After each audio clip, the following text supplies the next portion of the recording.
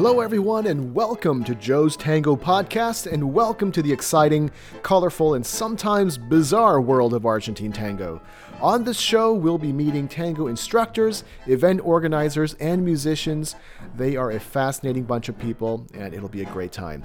I'm your host, Joe Yang, and thank you very much for joining us. My guest today comes to us from Austin, Texas, and started out as a ballroom dancer.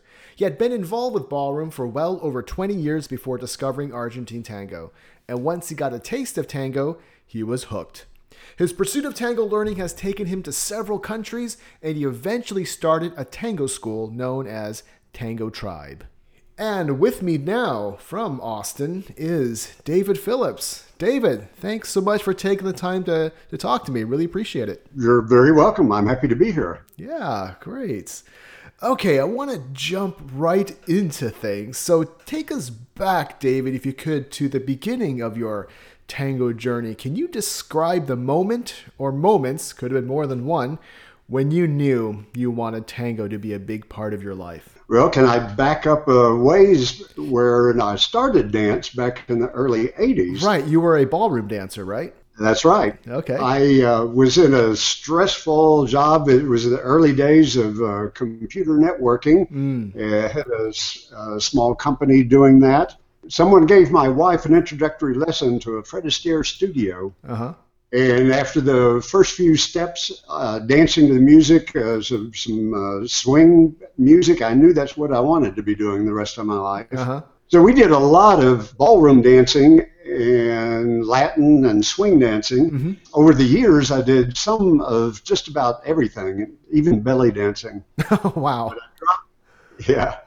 I dropped out for a long time. Mm-hmm. And then when I finally retired full time in 2010, I knew I wanted to get back into dancing. So I started taking something every night of the week. West Coast swing, which I dearly love, salsa, which I'd not done before, and Argentine tango, which I'd not done before. Well, after the first year, tango won out, and I was dancing it every night of the week. Nice.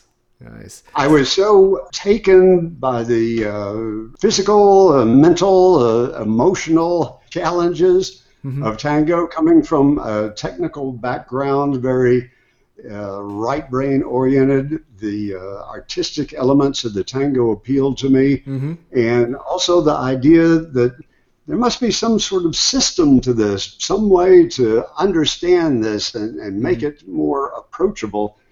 And it was in the effort to make it more approachable for myself that I came to desire to get into teaching. From the very first, I always kept a pocket notebook with me. Okay. And wrote notes and studied them after class. And now I have a several foot high stack of notebooks. Nice. And it wasn't so much to record what was going on in the class, but to restate it to myself so that it made sense to me. Oh, okay. And over the years, I saw some things that I didn't like so much. I saw obviously, some things I liked a great deal.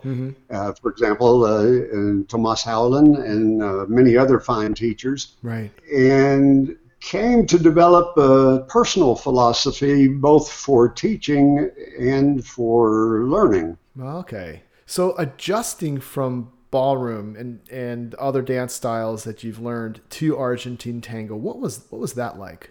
Well, I studied for many years with Daniela Arcuri, who is now out in the Los Angeles area. Okay. She was a master teacher from Buenos Aires. And she was constantly remarking on how we had to adjust from the ballroom frame, for example. Yes. That was the biggest thing. Of course, we have an offset position in the ballroom. It's very much a pattern-oriented dancing. Although with my wife, I developed a very improvisational style for foxtrot, which I love dearly. Nice. So it was quite a bit of adjustment. However, I found myself, and one of the things I found discouraging in myself was making excuses, like saying that Oh, well, it's the ballroom. It's messing me up, or Oh. it's I'm not feeling the energy today, or Mm-hmm. I got this, that, or the other issue. Uh-huh. Uh, I wanted to come to a point where I really was bringing everything I could, Mm-hmm. realizing that sometimes we have ups and downs in a day or even over the course of a lesson. Right. So I wanted to stop making ballroom a basis or an excuse Mm-hmm. and build my tango from scratch, if you will. Yeah. So what's some really good or some memorable advice that you've gotten from some of your teachers, either that have helped you as a tango pupil or as a tango teacher? Wow. That is such a huge question. Yes. And there are so many possibilities. Mm-hmm. And there have been a number of plateaus over the year where I felt like I reached a certain level of accomplishment, achievement, comfort, or creativity, Mm-hmm. or musicality, or whatever in my dance. Mm-hmm. I can speak out of myself Mm-hmm. Sure. about the advice that I have for people, but Okay. it's hard for me I've amalgamated all the things that I've learned from other teachers. I suppose in some respects I'm not really good at remembering specific teachers and specific advice, but trying to derive my own lessons to sort of, I guess one of my philosophies is about teaching yourself, that we don't actually learn until we teach it to ourselves. Ah. And in fact, that's one of the things that I work on with students, is to give them ideas for how to go about teaching themselves. I see. That is, to not take the lessons as a passive activity Mm-hmm. that they just do one or more nights a week and then sort of let it drift away, but that they actively think about and pursue the lessons and pursue understanding in the lessons to build greater knowledge, not just body mechanics. Mm-hmm. I think you pointing out that this is not a passive activity. That's a really great way of putting it. Yeah. So building upon that, and while working with your students after you started teaching, what are some things that you've learned from your own students? Patience. Mm-hmm. I think patience has always been a key aspect of my approach. Mm-hmm. And since we're a small studio, we're just started out at the end of last year. Oh, wow. We've got all different levels to accommodate. Mm-hmm. Some with no experience, some with much experience. Mm-hmm. And I'm learning that enthusiasm counts for a lot. Yeah. And I'm learning. I wouldn't say I'm learning. I actually knew that this was an important part, but I'm certainly exercising and stretching myself in terms of how to reach every student at their own level and in a way that they can relate to. Okay. So I'm having to use all of the resources I can muster Mm-hmm. to make sure that people get something that they can value out of each lesson. Mm-hmm. And what I had developed as a philosophy of teaching Mm-hmm. is that every student would learn both roles from the beginning. Okay. I was told by so many people, oh, that won't work. You'll get guys that won't dance with guys, and women don't need it. Followers don't need it. Yeah, it might be useful for leaders, but what I've learned is that, yes, if you assume that's the way it is, you get enthusiastic support of it. Mm-hmm. We have an 80-year-old woman who has not danced before, Mm-hmm. but she comes from a South American culture where Okay. music was a big part of her life, Mm-hmm. and she leads beautifully. Nice. I find in general that women, of course it's a broad generalization, Sure. but they often, rather than using lots of wild steps and movements, Mm-hmm. will go for the musicality, which is a good lesson Yeah. for the male leaders. Mm-hmm. So the philosophy is that you can learn more faster if you feel what your partner wants to be feeling. Mm. Now, to get more specifically to your question, Sure. our view of tango is that it's basically just two movements. Mm-hmm. One, it's a change of weight between feet. Uh-huh. It can be in place, it could be over a distance, you can be walking, you can do a momentary change of weight, such as in a rebote or rebound step, Right. or even more momentary in a trespied type step, but it's all forward, backward, or sideways changes of weight. Yep. And then how do you go in other directions? Well, the other basic movement is pivots. Right. And that's it. Out of changing weight between feet and pivoting, aim ourselves in a different direction, that's like the DNA of tango. Yeah. It gives us all of the complexity. Right. Yeah. Exactly. Like you said, if you break it down, that's just basically what you're doing. Of course, we can really get deep into the body mechanics of that, but essentially that's it. We're forward, side, back, pivots. The DNA of tango. That's exactly right. Yeah, it's like how in our the DNA of everything living on this planet is you got the four bases combined in all the different ways, and that makes up all the incredible complexity and variety of life. And just those two simple aspects of movement can make up all the complexity of tango. Yes. And then a big part of my approach to the teaching, which does vary, I think, from a lot of what I have seen over the years, is to emphasize the positive and be looking to catch people doing the right things and giving them ways to access the right way of doing things instead of looking to catch and correct mistakes. Oh, okay. So catching them when they're doing something right. Yeah, it seems like in life in general, it's so much easier for us to find things that we think are wrong and complain about them or try to correct them. Yeah. Try to give people feedback on them. It's more of a challenge, really, to find how do we encourage the right. But it seems so much more rewarding. Yes. And we can do that by giving the students simple experiments, little exercises that they can do where they can explore the range of possibilities, where they can come to appreciate what part of the range, whether it's one end or the other or somewhere in the middle, how wide the range is, that gives them the greatest ability to respond, the most useful response. I see. So whether that be, like say, dissociation, understanding dissociation, understanding how we move our axis, understanding grounding, there are all kinds of little physical experiments we can give that let the students discover for themselves what works best. Yeah.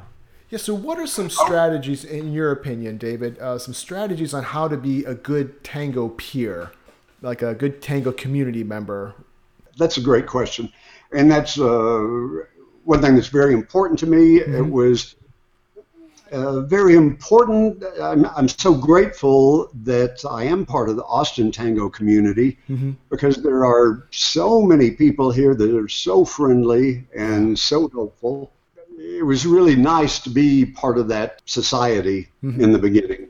What I teach students is about how to respect their own needs and the needs of those around them, both their immediate partner and others at a practica or milonga or in a class. The way that we go about giving feedback to each other, the idea that I can best express that by saying what I would like to feel more of or less of, without getting into trying to teach each other.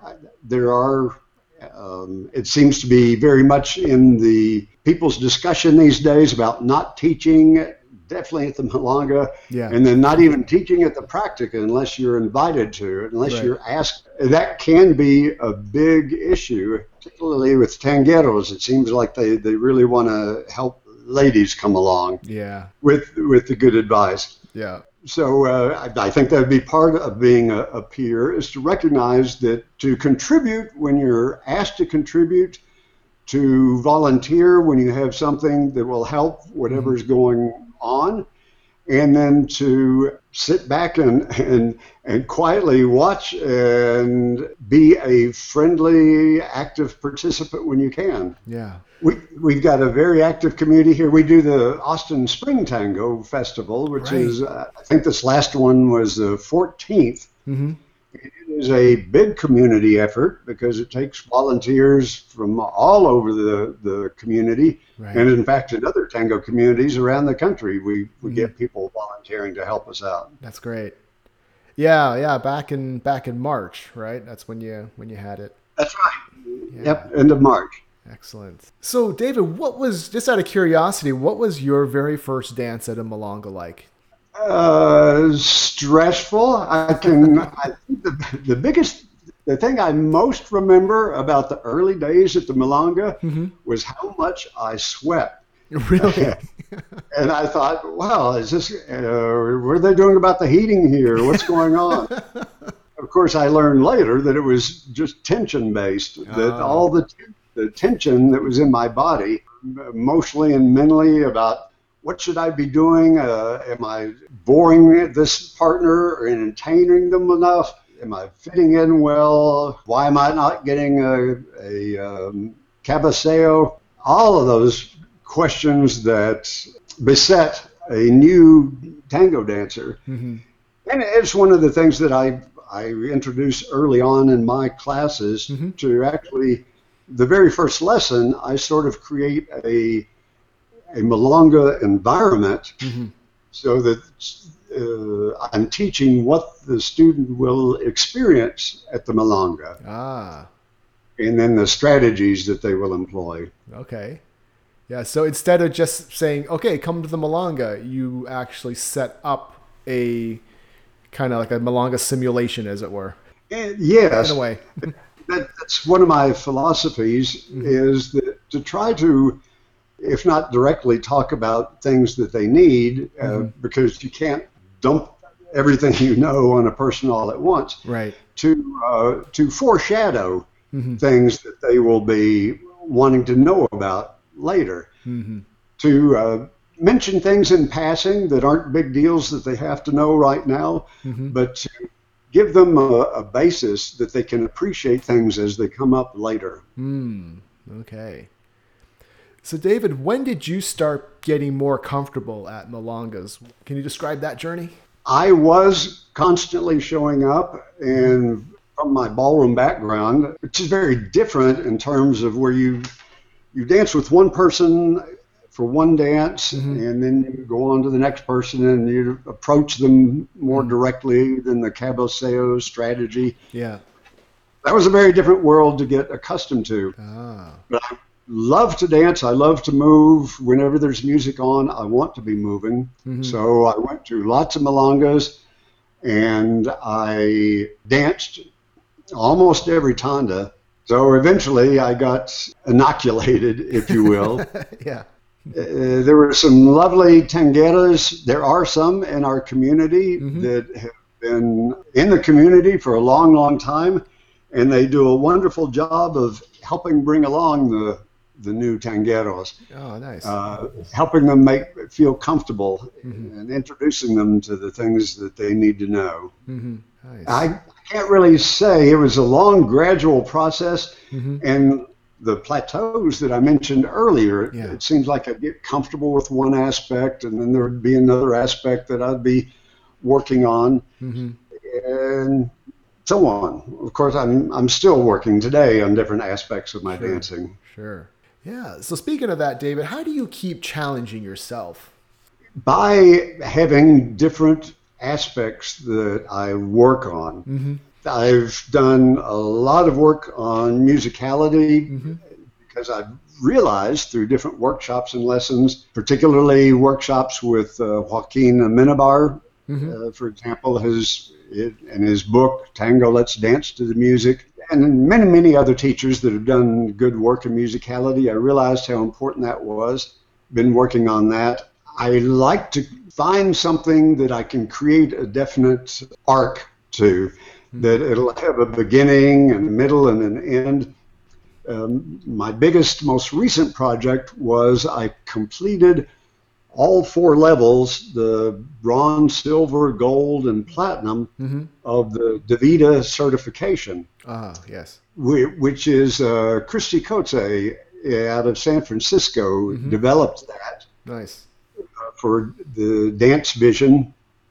It's 15 figures at each level. You've got to know the leader's part and the follower's part, be able to teach them, and be able to teach any aspect of it, whether it's your position with your partner, your position and your alignment, orientation in the room, the musical counts, the beat, and so on and so on. So by doing that over a 1-year period with my partner, that was a huge, huge step for me in terms of feeling comfortable handling any kind of movement and giving me access to all kinds of movement so that I felt really comfortable in my vocabulary. I did a teacher training with Melina Sedo and Detlef Engel in Saarbrücken, Germany. It involved 4 25-hour weekends over 2016, 2017. Very comprehensive training. So that challenge was part of my development. Right now, what I'm working on is to bring more dynamic look and feel to my dancing. And I've identified certain dancers that I like the look of, and I work with them.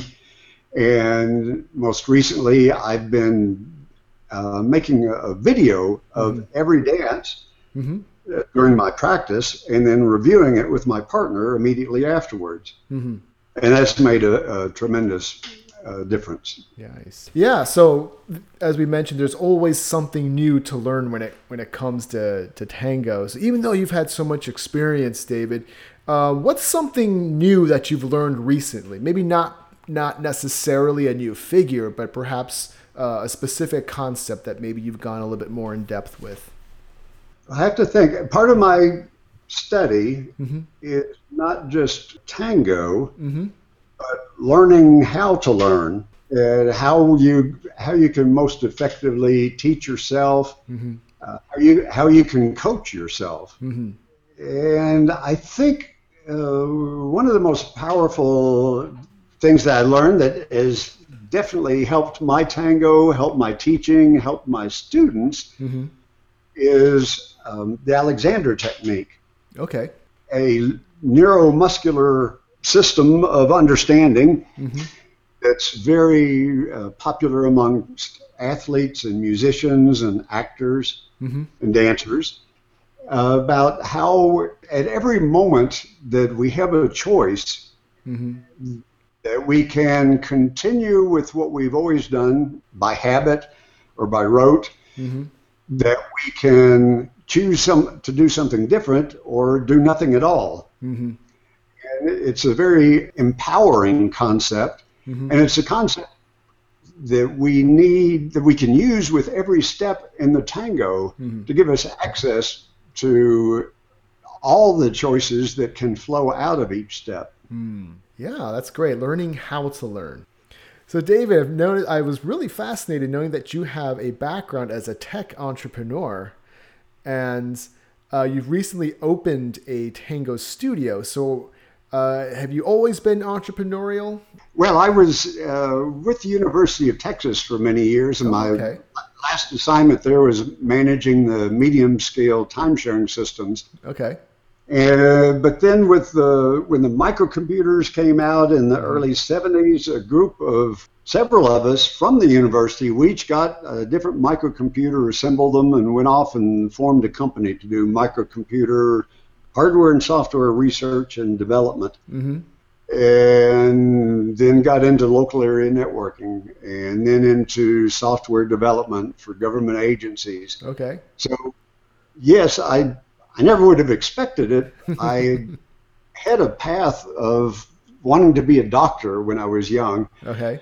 But when I took organic chemistry, which I understood was to be important for medical direction, I decided, no, I want to do something different. Okay. Has your background as an entrepreneur running companies crossed over at all into either you learning tango or running a studio? Oh, absolutely. Absolutely. Yeah. One of the things I so much enjoyed about the companies Mm-hmm. was bringing new people in and introducing them to the culture that I wanted for our companies. I never understood the people that would complain so bitterly about how much trouble it was to recruit people and train them and so on. Mm-hmm. Because to me, it was fascinating to meet different people, find out all the different views in the world and how you could relate to them. Yeah. And then, as I say, bring them into our culture with our storytelling. Yes. I think that's a big part of what I do with students now, that I have a particular view of both Argentine tango and culture, which I feel strongly about. Sure. And I recognize, too, that there are many such views, and we can appreciate all of them. I just want to give the students and the people that are interested, not only my students, but those who might read my writing, an appreciation for how they can approach the tango in a naturalistic way, and a way that that their natural tendencies will help them make the most of their tango. Yeah, I just love hearing about the background of a lot of the people who are on whom I've interviewed on the podcast, and how previous life experiences, how that crosses over into their tango lives, and that's just really, really interesting to hear about. I'm a older than average student and teacher now, and I'm so grateful for that, actually, because I've reached a point where I'm really synthesizing everything that I've learned and read and studied, whatever the field in my past, and seeing how much of it all relates. I mean, we may call it tango. I call it my wife, for example. She competes dog agility. Oh, nice. So she's a dog trainer, and she works with her dogs to compete. It's like an obstacle course that they run through for speed. So it's like she's the leader and the dog is the follower. There are lessons for relating to people all throughout life, and we can take our tango and apply it in the world in general, and we can take what we learn in the world in general and apply it to tango. Yeah. So, David, what are some future projects that you're working on? Well, this studio is growing gangbusters. We're bringing in all kinds of different activities. We've got a Bollywood exercise. There's a Sanskrit language teaching and yoga. Nice. The Spanish teaching and musical beginnings, and then 3 different nights of Argentine tango classes. All right. So it's to manage the studio. I never care for despite my history in business, I usually always had people to take care of that. So I'm setting up systems for that. I'm working on developing my dance, seeing what my next goal might be. Okay. And developing the tango community in my area of town, which is in the Oak Hill area, southwest of Austin. Okay. Which I had seen was not well served. I myself got so tired of dealing with Austin traffic, traveling across town to all the different lessons and milongas and practicas, that I wanted to do something close to me where I could do it on the nights that I wanted to do it and then in the way that I wanted to do it. All right, David. So where do we find out more about you online? Well, on Facebook, which we're talking over right now, that would be facebook.com/Tango Tribe. Tango Tribe. And my Facebook handle is david.phillips.austin. Okay. My website is tangotribe.com. Okay. that has all of my information. And then underneath that, there's a menu item called Walking About, Okay. which is where my current blog articles are posted. Okay. So tangotribe, all one word.com. And the Walking About section will have your blog, so we can find out more about you there. And I'll have all this information in our show notes so people can easily access it and get to know you. Outstanding. Yeah. All right. Well, David, thank you again for taking the time and for sharing all the information that you've gained from Tango and sharing your philosophies on teaching and your thoughts. De nada, Joe. It was my pleasure. I enjoyed chatting with you. Yeah, it was great. So hope to meet you in person sometime, either at a festival or sometime if I ever happen to be in Austin. Absolutely. Let's do it. Yeah. All right. Well, stay in touch, David, and best of luck to you. Thank you, Joe. All the best to you as well. All right. Take care. Okay, it was nice getting to know David. There were a lot of things we touched upon, but I really appreciated what David said about learning tango. Most of what he knows is an amalgamation of advice and philosophy that he's picked up from the many teachers he's worked with, and what he came away with was this idea of being mentally active while learning.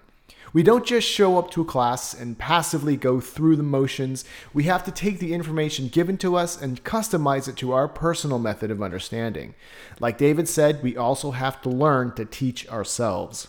I also really like David's perspective on giving corrective feedback, in that it's important to catch what students are doing right and not focus entirely on correcting mistakes. I mean, we're always going to be able to find things to improve in our dancing, but if we're only seeking negative things, that will inevitably color our perception of reality, and that's not good. And I really thought it was helpful how David pointed out the DNA of tango, in that the foundation for just about all figures consists of forward and side steps and pivots. Other instructors will point that out as well, but that's pretty much all there is to it, going forward, going back, left, right, and pivots. Now, if we look at all those new figures that we want to learn in that context, tango will be much less overwhelming. So thank you again, David, for sharing your insights and for your time. Okay, that does it for this episode. Thanks again so much for listening. If you're enjoying this podcast, please take a second to head over to iTunes, Stitcher, Google Play, or SoundCloud and leave me a 5-star rating and review. That'll do a lot to help others find this program. And if you ever want to get in touch with me about suggesting an interviewee or promoting a tango event or anything else, feel free to email me at wisconsintango@gmail.com. Once again, that's wisconsintango, all one word, @gmail.com. Thanks again for listening. New episodes coming every Monday, and we'll talk to you next time.